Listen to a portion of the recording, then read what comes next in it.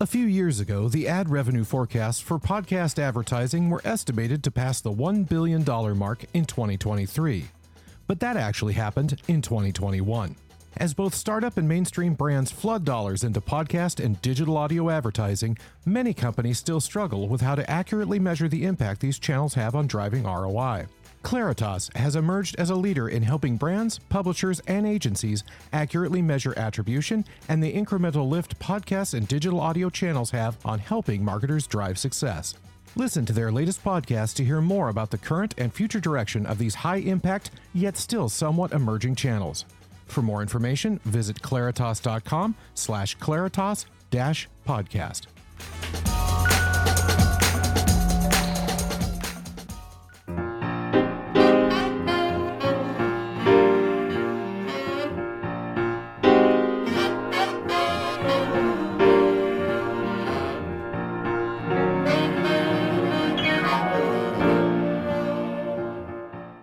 Welcome to Great Minds, and our guest today is Seijin Jung. Seijin is the head of marketing for OpenStore. They are a really interesting player in the e-commerce space, have been there a while, have really seen the ebb and flow and evolution, all the impacts of COVID on e-commerce, and are one of the companies that really is bringing the industry forward. And Seijin, we're thrilled to have you here today, and a hearty welcome to Great Minds. Well, great to be with you. Thanks for having me. So there are so many places to start with you, but I thought we'd start in an area where you have to be cool under fire and you have to be able to react really quickly. And that goes back to your time quite some time ago when you worked in the fire department, and you were a strategy assistant to the deputy chief, developing plays around data in the early days of data and mobile technology, 2005, a very different form. But I'd love to start and go all the way back to that experience. And I'm guessing, Seijin, there are a lot of lessons that you learned there in that literally life and death environment that you probably carry forward to this day at OpenStore and beyond. Yeah, sure. Well, thanks for asking. And as you can tell, I come from a little bit of an unconventional background. I was born and raised in Korea, actually a rural part of Korea. And growing up in Korea gives you a lot of unique perspectives and opportunities. One thing you have to do is military service, if you're a male there. And as part of the 2-year mandatory service, I chose to work at the fire department headquarters in Busan, which is the second biggest city in Korea.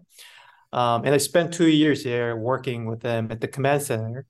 And that opportunity was pretty transformative for me. At age 20, I was barely new to the society, and basically looking at how a major city operation that's covering 4 million people in population, how they leverage technology, even in the early days of leveraging mobile technology or all the video-based technology across the city. That was really interesting. And also at the same time, working at a really big organization with more structure and how they build up a process that can basically save lives in real time. Leveraging technology. That was a transformative experience for me back then. And just from that experience, I learned so much about, making sure you look at the right data at the right timing to make data-informed decisions, which interestingly can be applied across any discipline in business as well. When I look at marketing as well, it's all about looking at the right data at the right timing and coming up with the right decisions off of it. So during the early days of my career back then at the fire department, that was just like a really big takeaway for me in making sure that I look at the data properly and come up with data-informed decisions to either save lives or even bring more value to the customers. Fantastic. So we're going to jump around here, and I want to connect that early experience to what you're doing today at OpenStore. Frame the technology toolkit that you were using back then in Korea, again, almost 20 years ago, relative to the toolkit that you have at your disposal now in 2023?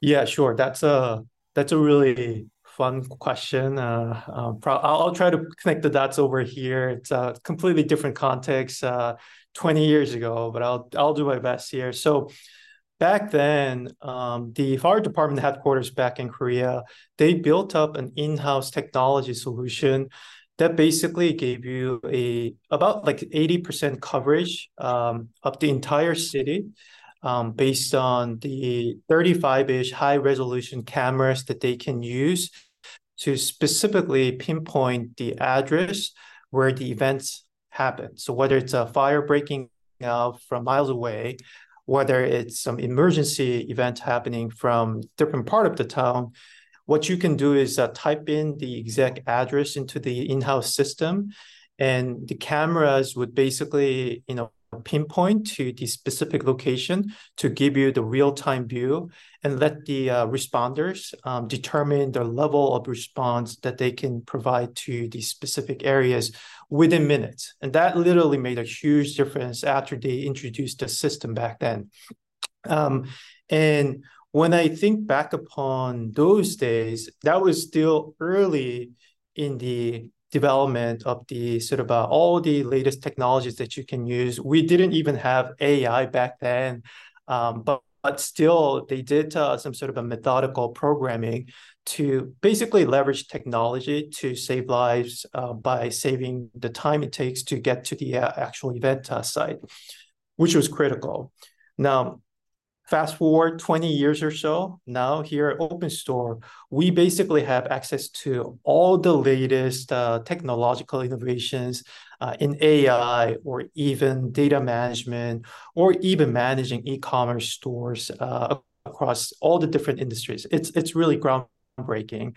And when I think about the core principle that you can think about in any discipline, whether it's in the private sector or public sector, like fire department, I think it really comes down to this one principle of leveraging technology as much as possible in a way where you embrace the new innovations as much as possible to your advantage, versus being a little bit defensive and thinking that, hey, this is going to take away my job. This is going to basically break the entire industry or society. So you cannot really adopt it right away. Whereas in reality, when you think creatively and think about the core problems that you're trying to solve and what these new technologies can do to improve your productivity or access to information, it can actually do a lot of good things right away when you think about that. So I would say that's something I noticed from these two different organizations, basically almost like 9,000 miles away, 20 years of time difference. But that's still a principle that's intact across these two organizations, which I really appreciate, given the fact that I had the opportunities to work in these companies or organizations in general. Well, I'm not sure it was a totally fair question I asked you, but that was a great answer. So interesting. Let's stay here just for one more second and touch on something you said right at the beginning, which was this was part of your mandatory military service. Israel is another country that has mandatory military service. And I'm wondering aloud, both South Korea and Israel are so advanced in tech. There are so many younger players like you who are really having not just influence at home, but globally. And in particular, excelling in technology in general, and many players in our world in technology. Do you think there's some common thread there to that experience being in the military and then jumping at a really high level in both Israel and Korea into tech-related enterprises? Yeah, totally. I mean, I can definitely speak more to the Korean society and how the military service shapes the entire sort of cultural norm and expectations in general. But I also have had quite a lot of awesome friends from Israel who went through similar military service experience as well. So maybe I can speak to that a little bit as well. But high level, as I reflect back upon the past 20 years that I spent across Seoul, Busan, and both in South Korea, or even here in the States, San Francisco, Miami, or Philly. One thing that really comes out to surprise me is the sort of a common theme around discipline and rigor in execution. That's actually shared across the highest level of performance players across Silicon Valley or even in Korea. And in Korea, it's actually part of the culture to a degree where I think it's a little bit too much. And especially for guys, when you go through the military service, after 2 years of doing the day-to-day, hardworking, disciplined day-to-day schedule, you basically become a different person. And there's a common saying in Korea that when you're growing up young and you're basically, playing around mischievous, doing a lot of crazy things, people will basically tell you, hey, just go to the military to become a man. And people actually recommend that you do the military service as soon as possible because you come out of it as a different person. And it's really that 2-year experience, which I think is truly transformative for a lot of the guys, especially in the early days of their career, where they get to pick up the true discipline day to day, high standard of success, and the actual pressure to perform and be better every day. That's actually a real thing in Korea. And after they finish the service, they continue to operate in different parts of the society, whether it's public or private sector. They set really high standards of performance in anything they do. And the organizational culture itself was pretty rigid and sometimes a little bit too hierarchical to a degree where it mirrors the military structure as well. It's getting better, especially with newer startups popping out there in Korea as well. But in general, when I look upon the successes of the previous generation companies like Samsung, LG, Hyundai, all making huge impact across the entire world, it really comes down to that discipline, hard work, and also the actual execution focus, how they continue to deliver. Versus sort of getting caught up in more of a high level thinking and not being able to deliver, kind of slacking off here and there. That's not really acceptable in the sort of a Korean norm. So it can be a little bit too competitive. Trust me, I went through the entire experience there. Also went through one of the most competitive boarding schools back in Korea. So I only slept for about 5 hours every day during my high school days. I would wake up at 6 a.m. To do morning exercise, to study until 1 a.m. That was part of what was expected. Maybe a little bit too much, but also at the same time, when I think about the success that the Koreans have achieved so far, it really comes down to that hard work and discipline and the focus on improving yourself every day.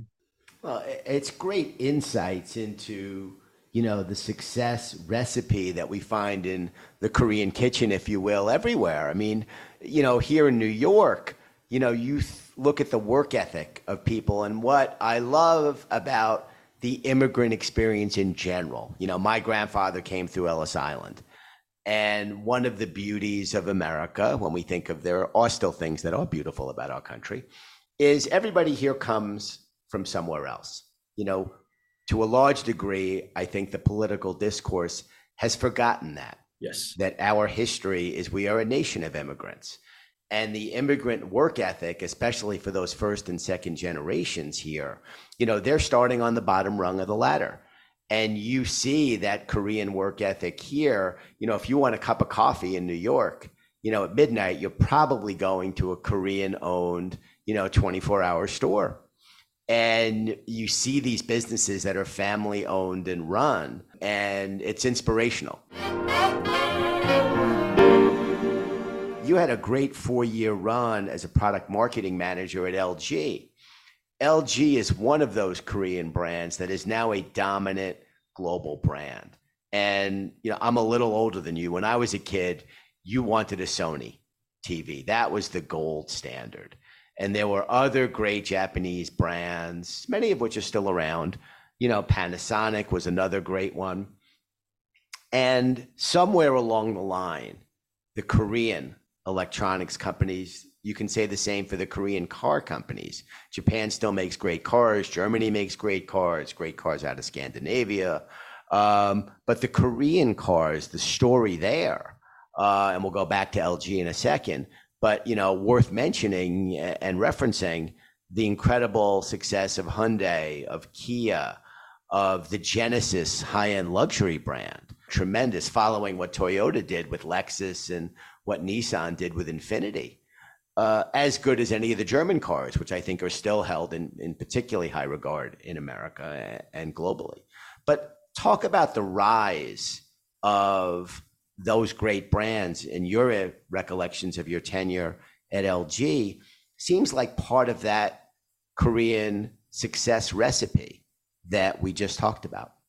Yeah, totally. A lot of what I just talked about really apply to some of those great brand success stories across the world over the past couple of decades.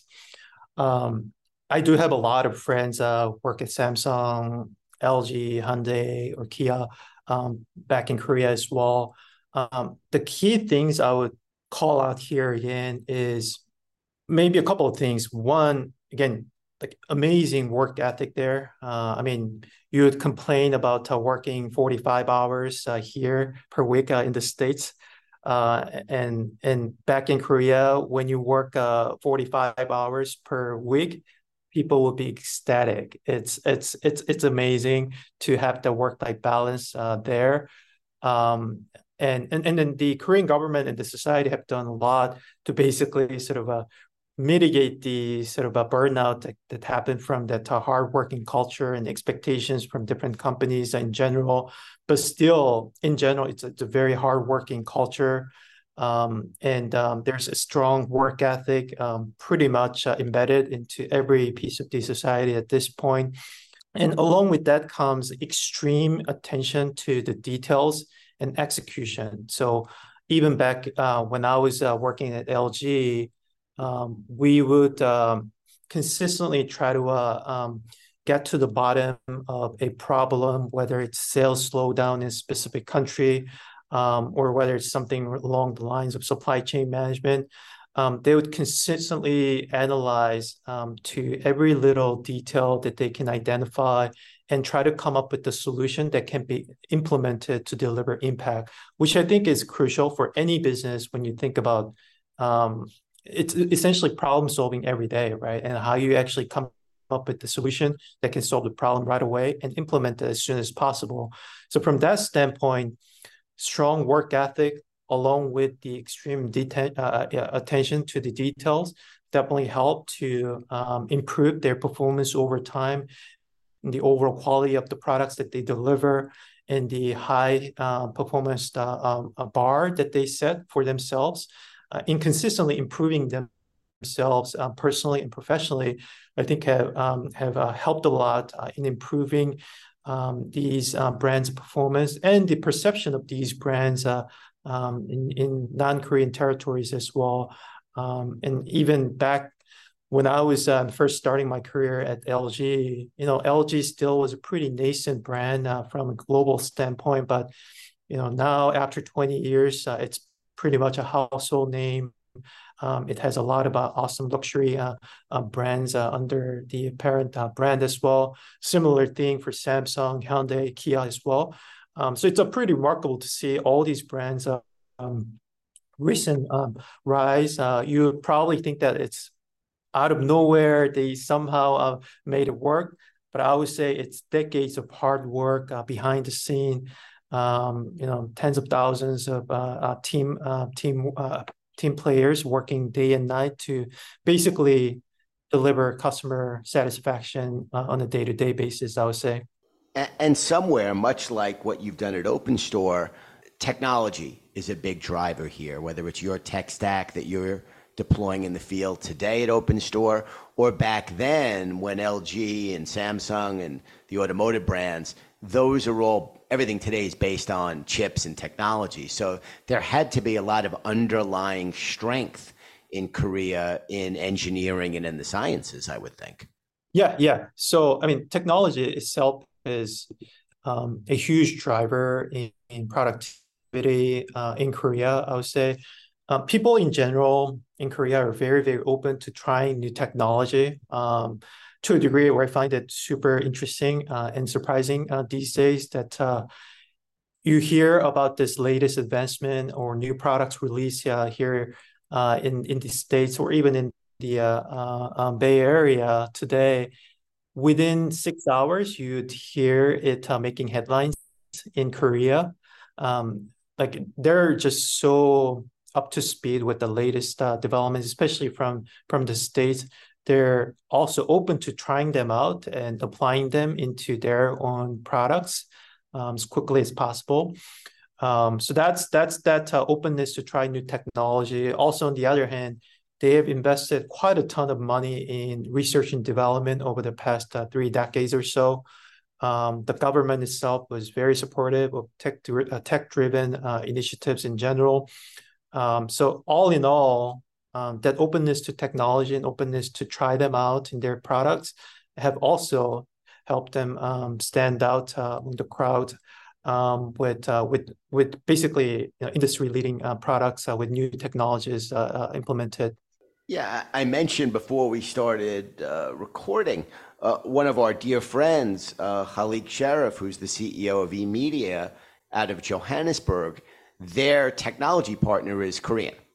And Khalik and his leadership team shared a lot of what they're doing there, what they're developing, and they absolutely love their Korean partners. And I think it speaks to the globality of what has been created there, stretching from, Atlanta in America on our East Coast to Africa and the great city of Johannesburg and throughout the country. So really interesting stuff.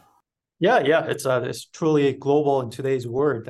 It's so great to see different people from different backgrounds sort of work together in these random places of the world, leveraging technologies from different countries. It's truly amazing when you think about the advancements that we made over the past 4 decades or so. Absolutely tremendous stuff. Okay, so we're going to get into your eventual move to San Francisco, and I know you had an experience at Google, an experience at Facebook, but let's talk about a company you co-founded in the grocery e-commerce space. I'm going to guess there's a more direct connection to what you're doing from a business that you founded to what you're doing today at OpenStore. Yeah, sure. So I decided to come to the States after spending 4 years at LG, doing a lot of awesome global marketing, basically selling internet TVs in countries like Nigeria, Iran, Brazil. That was pretty much my 4 years back there in a nutshell. After that, I really wanted to come over here to the States, especially the Bay Area, understand the true drivers of innovation and how they operate.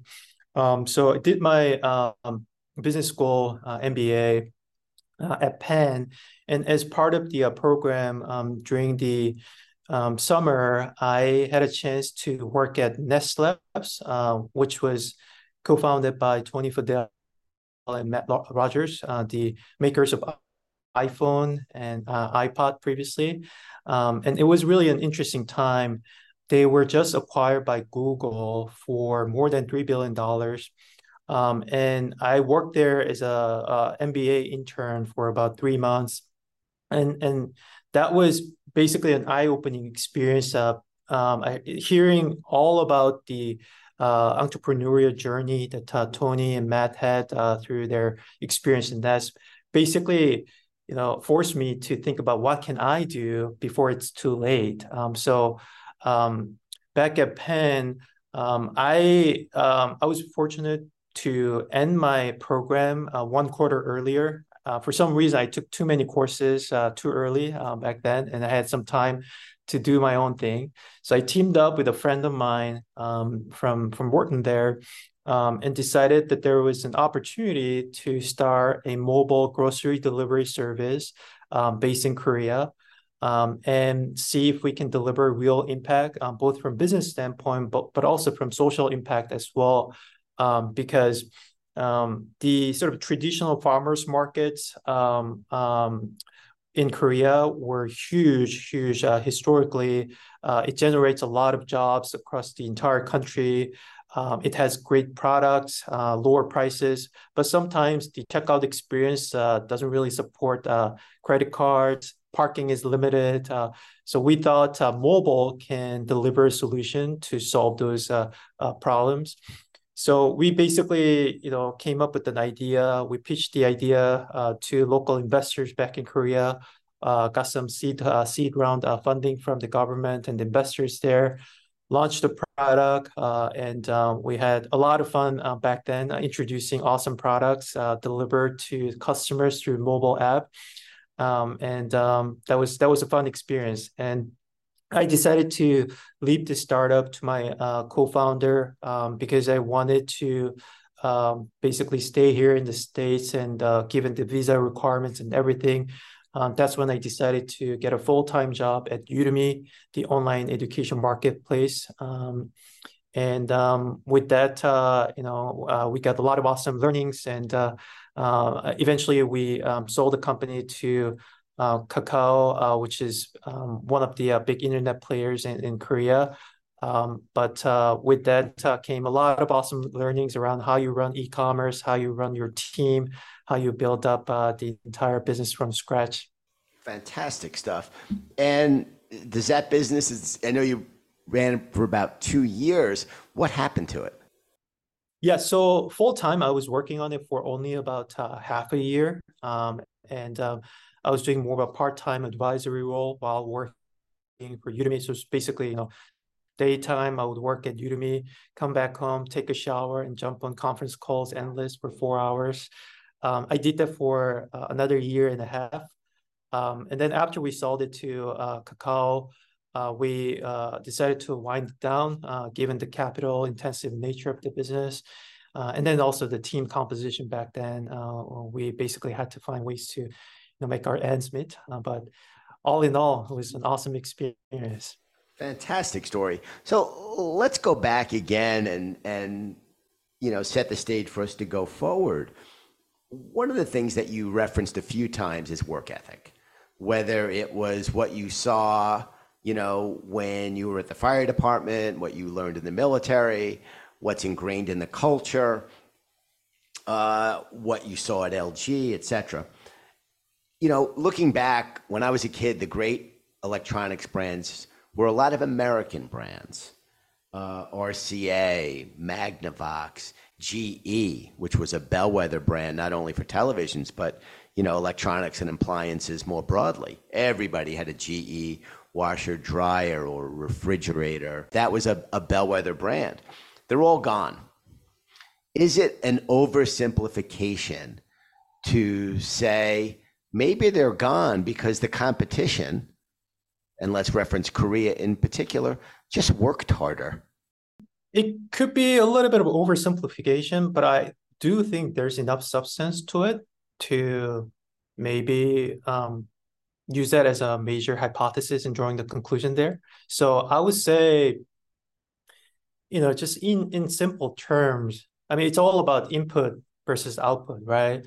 And even at a higher productivity rate, if you have a competitor that's working literally 2x what you do here, or even 3x what you do here to get better every day, chances are you'll lose in that battle. And that's what we've seen a lot with the Japanese companies way back in the 70s or 80s. And then over the past 30 years or so, it's really been Korean companies. We see this from Chinese companies these days as well. And even the Chinese companies have even stronger work ethic, I would say. They wouldn't necessarily complain about working 50 hours per week. They would be happy to be working 50 hours per day to get better. So I would say, it definitely is a case when you think about the actual, absolute amount of input, the human hours that you put in to deliver the impact in the business itself. Yeah, really interesting stuff. And I think there probably has to be something to that theory, right? If your competition's working 2, 3 times harder, eventually, on the racetrack, they're going to catch you. I bet. Yeah, yeah. And also the talent there is pretty incredible, especially in Korea. Education is everything for any household. When you grab anybody on the street and ask them about the top priority for them is education for the kids. And they invest quite a lot of money. Again, maybe a little bit too excessive from your standards here in the States, but also, I mean, even in the States, I see that quite common when you go to different parts of the country. You would basically do everything you can to get your kids to better schools and better community, better friends, better networks. It's all that accumulated in the Korean society, on top of the hardworking, strong work ethic that you see there. Yeah, this is a whole separate subject for a conversation. Listen, I think there is still tremendous pockets of strength in America. And I think our culture and our standing around the world, all the political nonsense aside, is still really unique. But you can just see where work ethic, where commitment, where the globalization of the economy, and you said something else that's worth repeating about the evolution and perception of the strength of those brands out of Korea. They're now viewed as gold standard brands. When many of them launched in America, that was not the case. Chinese brands are now going through a similar continuum where in simplest terms, a lot of stuff that came out of China you would refer to here as junk, you're now referring to as top tier. And you can see, I think in automotive, they're about to really, take off. We're going to see that same thing. And a lot of Chinese technology brands are the TVs, the Roku TVs are all TCL out of China. And they're now, a really good brand. So interesting following Korea's path in many ways.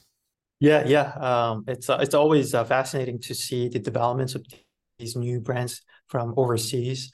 But again, to your point, I think the U.S. is still the best country to do business or even basically start an organization because of the openness to new technologies and all the awesome opportunities that you provide, regardless of your background.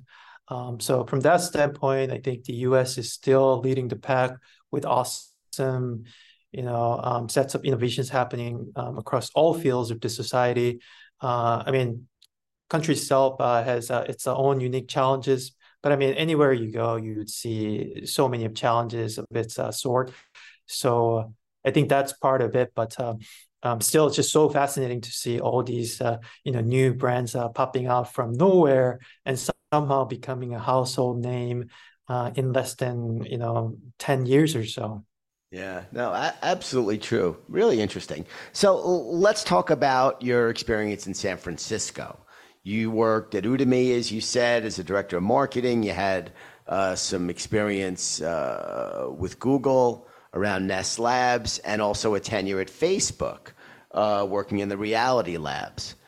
Talk about that collective experience and as of right, how it fueled and helped you with where you are today at OpenStore, but also keeping with one of our themes of our conversation so far, comparing those companies and cultures to an LG, by way of example, and what you saw in terms of the things we're talking about around work ethic, around innovation, around talent, just sort of compare and contrast a little bit because it takes our conversation further in a different way. Yeah, totally. So after I came to the States, I spent almost 10 years working in the tech startups or tech companies in general, some big, some smaller. But at Udemy, I was one of the early team members. When I joined the company, it was around 100 people. Over the next 4 years, the team grew to almost 1,000. The revenue jumped almost 10x during the 4 years I was there. And then I moved on to different companies like Facebook and Abound to take different opportunities in applying the same lessons and skill sets in different products and different industries, but in very, very similar functions, really helping to introduce these awesome products to more people in different geographies or different audience segments. And it's been an awesome experience. I feel like I've had one of the most eye-opening experiences over the past 10 years in these different companies. They all operate differently, even if it's the same tech company, it's completely different, whether it's a Series A or Series B company or a public company like Facebook, how you operate, how you innovate, how you introduce new products, it's all different. But I would say, to generalize a little bit to your question around the general sort of a lineup, thinking around the Korean corporate culture and the US tech culture in general, it really comes down to the key responsibilities and the impact that you deliver as a person, and how you measure that on a consistent basis, and how you operate off of those KPIs or your personal goals. Whereas in Korea, it was more around the team and how you achieve things as a team. So when it comes to personal performance review, it'll always come down to how much your team achieved. Whereas here in the States, especially in tech, it comes down to what you specifically did to drive business impact, and how you measure that, how you quantify that. So with those goals in mind, I think on the surface, especially with the proliferation of all the Hollywood movies and TV shows around Silicon Valley companies sort of indulging in these luxurious company perks like awesome cafeteria food, massage chairs, and nap pods and everything. That's just on the surface. You would think that, oh, these folks are just enjoying their lives, not really working all the time. But behind the scene, they're obsessed with delivering impact with their own goals, which is why, when I first came to the States and checked out how Google worked, like the first reaction that I had was, how is this company even operating? I would come into the office at 9 a.m. or 8:30 a.m. I was pretty much the only person in the office. Whereas back in the LG days, I was pretty much the last person in the office, and people would yell at me for being late. And then by 2 p.m. or 3 p.m., you see, engineers in their sleepers just heading out, taking the commuter bus, and just chilling out. And by 5 p.m., you see nobody in the office. And that's even before pandemic days. Now, it took me a couple of years to realize that that's not the end of work for them. They would basically spend that much time in the office, but then go back home and maybe take a shower, be with the kids, and then stay online until midnight or even past midnight to get things done. And that's the sort of a level of accountability and the sort of obsession with their personal goals. That's really driving the full sort of empowerment and also the ownership of the projects that they work on a daily basis for the people that work in tech in general. And it's quite different how companies evaluate people. In companies like Facebook, you basically have almost like a 3-month cycle to consistently evaluate yourself from your peers and your managers. Whereas in companies like Udemy, we would have maybe 6-month cycle, but it really comes down to how your performance is measured and how you strive to achieve that with pretty sort of rigorous evaluation of your impact in tech companies in today's environment. So, such an interesting area, and again, I did want to get to things like OpenStore Drive and some of the new things that are happening. But, you talk about something that's really interesting here, and that's focus on self versus team. Let's draw another analogy. Do you think, just as we talked about the success and rise of the LGs, the Samsungs, the declines of the GEs, the RCAs around work ethic, Do we think that we could be looking at a similar pathway where focus on self versus team? To me, that speaks to, the me nature of social media in America and the curation of the TikTok algorithm in America relative to how it's curated in China, where it's very different. And this is all very much an open secret that TikTok content in China curated for younger people is around education and around things that have substance. In America, the algorithm, it's a catch-all phrase, but you'll know what I'm saying, is around Kardashian-related culture. Very different and part of a systematic plan, very open and transparent, to make our kids dumber and less competitive. And it sure seems to be working. Give us your reflections on that. We're opening up a Pandora's box here, but it's a pretty interesting topic. Oh yeah, totally. I mean, I can go down the rabbit hole talking about this for hours.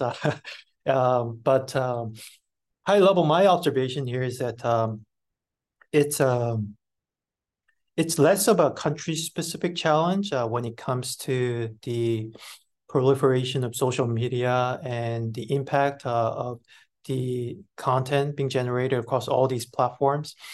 I think it's more of a generational challenge as these technologies become more available to pretty much instantly across the globe, and you see more of the same pattern among the younger generation in how they consume content and how they leverage technology versus maybe 20 years or 30 years ago. So I think it's more of a generational challenge. Same thing I see from different countries in the East Asia as well, in Korea as well. It's a huge challenge how younger generation kids are just getting more obsessed with these social platforms and social content that may not be always true and could be pretty dangerous when you're consuming them in isolation. But in general, though, I think there's definitely slightly more focus on the general sort of collective culture and collective team achievement in East Asian cultures versus here in the States. It's definitely more around your own self impact in the organizations that you belong to. But I guess one area where I see how that plays really nicely in today's environment is in companies like OpenStore. It's always about your own impact, but also around the broader impact across the entire organization with full transparency around the core metrics that we look at on a weekly basis that we review, and how we consistently work cross-functionally to move the business forward as a team, which is why I love working here at OpenStore. It's always about yourself, but also your team and the company as well. So that sort of a harmony in thinking about the different aspects really make a big difference in how you run the business. And that's something I really appreciate from Keith's own management principle here, which is very well reflected in OpenStore culture. Great segue. So let's talk about OpenStore. It's a founder-led business, a little more than 10 years old. Set the stage for us about and give us sort of the OpenStore story, if you will. And then I'd love to get into, in particular, and make sure that we touch on your new offering and OpenStore Drive. Yeah, sure. So OpenStore, in essence, is Shopify merchant's best friend, in my view. So we buy and manage your Shopify stores. And when you think about what we do here, it's really amazing for any Shopify merchants who have most likely started their business after the pandemic, when the e-commerce really took off overnight. They started off with their passion for a specific product, whether it's a fashion product or beauty product. They would have started the businesses of their passion, but after a while, they realize the day-to-day operations is actually a lot of work. You need to print your shipping labels yourself. You need to manage your cash flow. You need to acquire customers. You need to retain them. It's a lot of work. And when you realize you're spending 90% of your time doing the work that you don't fully enjoy, it's maybe a little bit too late to really think about the next options. And up until now, at that point, your only option was either you continue to grind or shut down the business. But at OpenStore, what we do is we basically provide either instant liquidity for you to exit if you want to sell your business, or we give you the opportunity to take a break with this new offering called OpenStore Drive, which is a managed service where we manage your business for 12 months with a guaranteed monthly payout based on the projections that we come up with your past business performance. So in my mind, OpenStore is literally Shopify merchants' best friend at this point. We give you all the resources and the options that you can consider when you want to take a break from the daily grind, or even consider selling your business and move on to take a new challenge or take a break to recharge. So e-commerce continues to be such a hot area. COVID certainly gave it a different level of focus for many of us and changed behaviors. Many of those changes still with us today. Talk about where OpenStore fits in that ecosystem and where you see the growth opportunities looking ahead at the rest of 23, 24, 25, et cetera. According to one estimate, there are about like 3 million Shopify merchants out there. And when you look at the distribution of their sales, there's a huge long tail distribution within that 3 million merchants out there. And we do think there's a big opportunity for a player like OpenStore to come in and provide this awesome opportunity for liquidity events or taking a break for them. Like I told you, up until now, they didn't really have any option to basically take a break or even just sell their business unless you're seeing really meaningful traction in sales. But that's where we see the biggest opportunity for OpenStore right now. And over the past 2 years or so, we've already acquired more than 40 brands and managed them pretty well. And as we continue to get better in evaluating these businesses and running them with our full capacity, I personally think there's a huge opportunity for us to even 10x or even 20x the number of brands that we manage as a company. And then eventually introduce more of a consolidated consumer marketplace where we can have all these consumers shop across different brands, different categories with a more seamless and enjoyable discovery experience, which is something we discuss quite a lot here at OpenStore. So no doubt this space is going to continue to go and grow. What keeps you up at night, Seijin? What's your biggest challenge right now, focusing in on your role, critical role as head of marketing?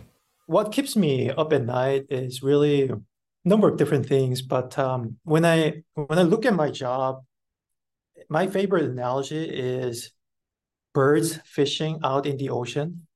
So when you think about a bird fishing out in the ocean, these birds would literally have a bird's eye view across the entire ocean to spot major signals that can help you find the right place to catch a fish, right? And once you spot it, you would go right into the water, go deep, catch the fish, fly out, and move on to another opportunity. That's pretty much my job here. We manage more than 40 brands. We don't have hundreds of people managing these brands on the marketing team. So my job is to make sure I have the bird's eye view across all these brands and see if there's any issue or any immediate areas of focus. Go right in, figure out the solution, move on, and deliver impact, and basically zoom out to make sure we're looking at the business with the strategic vision as well. So it's a consistent back and forth, or even zooming in and zooming out, which is a critical skill set that you need in this role. Great answer. Just to wrap, you are now in Miami, a very different place. Also now a hotbed of tech. A lot of buzz out there these days about Miami. Compare the experience San Francisco to Miami, and do we think that Miami might be the new San Francisco in many ways? I've been in Miami about half a year. It's been amazing, honestly. It's way better than I initially expected. I spent 8 years in the San Francisco Bay Area, which I really loved and I still love. But Miami is definitely different. I think the city itself is way more active, vibrant, quite more diverse, with more international people from different backgrounds. Industry-wise, it's way more diverse as well. And I honestly feel more energy in the city versus San Francisco right now.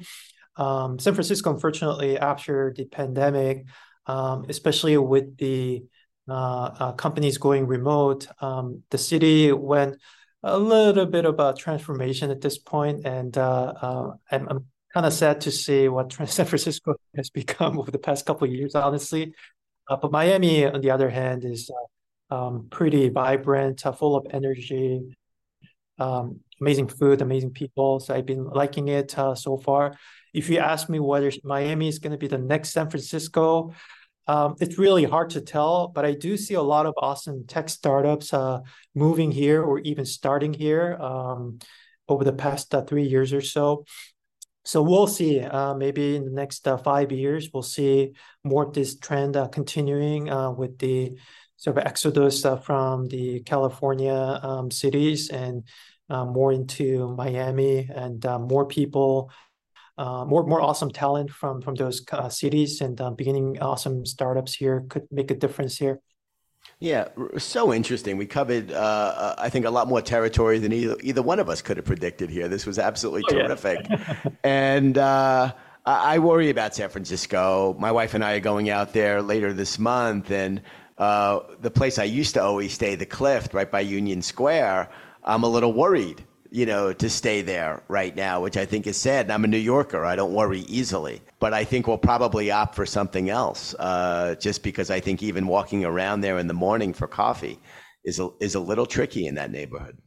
Oh, yeah, totally. When you go to Union Square right now, it's going to be very depressing. A lot of these stores are pulling out because of, theft challenges and the security issues. But I'm sure the city will get their things together and turn things around over time, but it's going to take some time, in my view.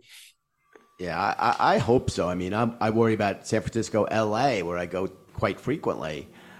Again, I'm a New Yorker, but the severity of the homeless problem in Los Angeles is off the charts, and the city is just filthy. I don't know how else to say it. There were certain pockets, Beverly Hills, of course, and when you drive through, Coldwater Canyon, I mean, it's as beautiful as it gets anywhere in the world, I would say.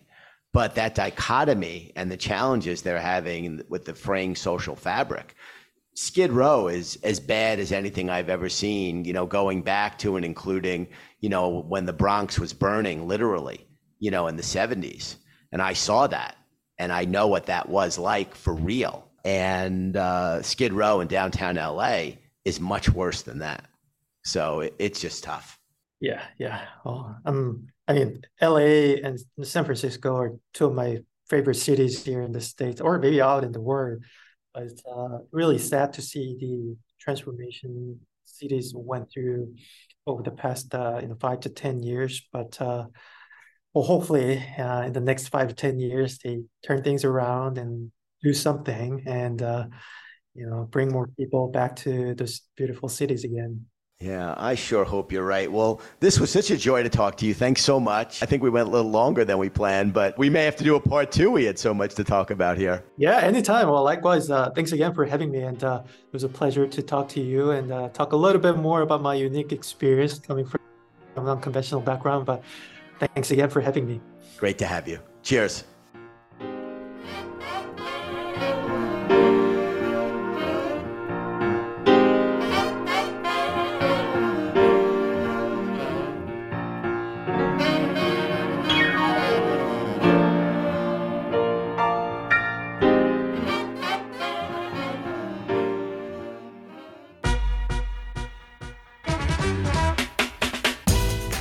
As more and more major brands are looking to shift ad dollars to podcast and digital audio channels, there's a heightened interest in understanding how impactful these channels are to the bottom line.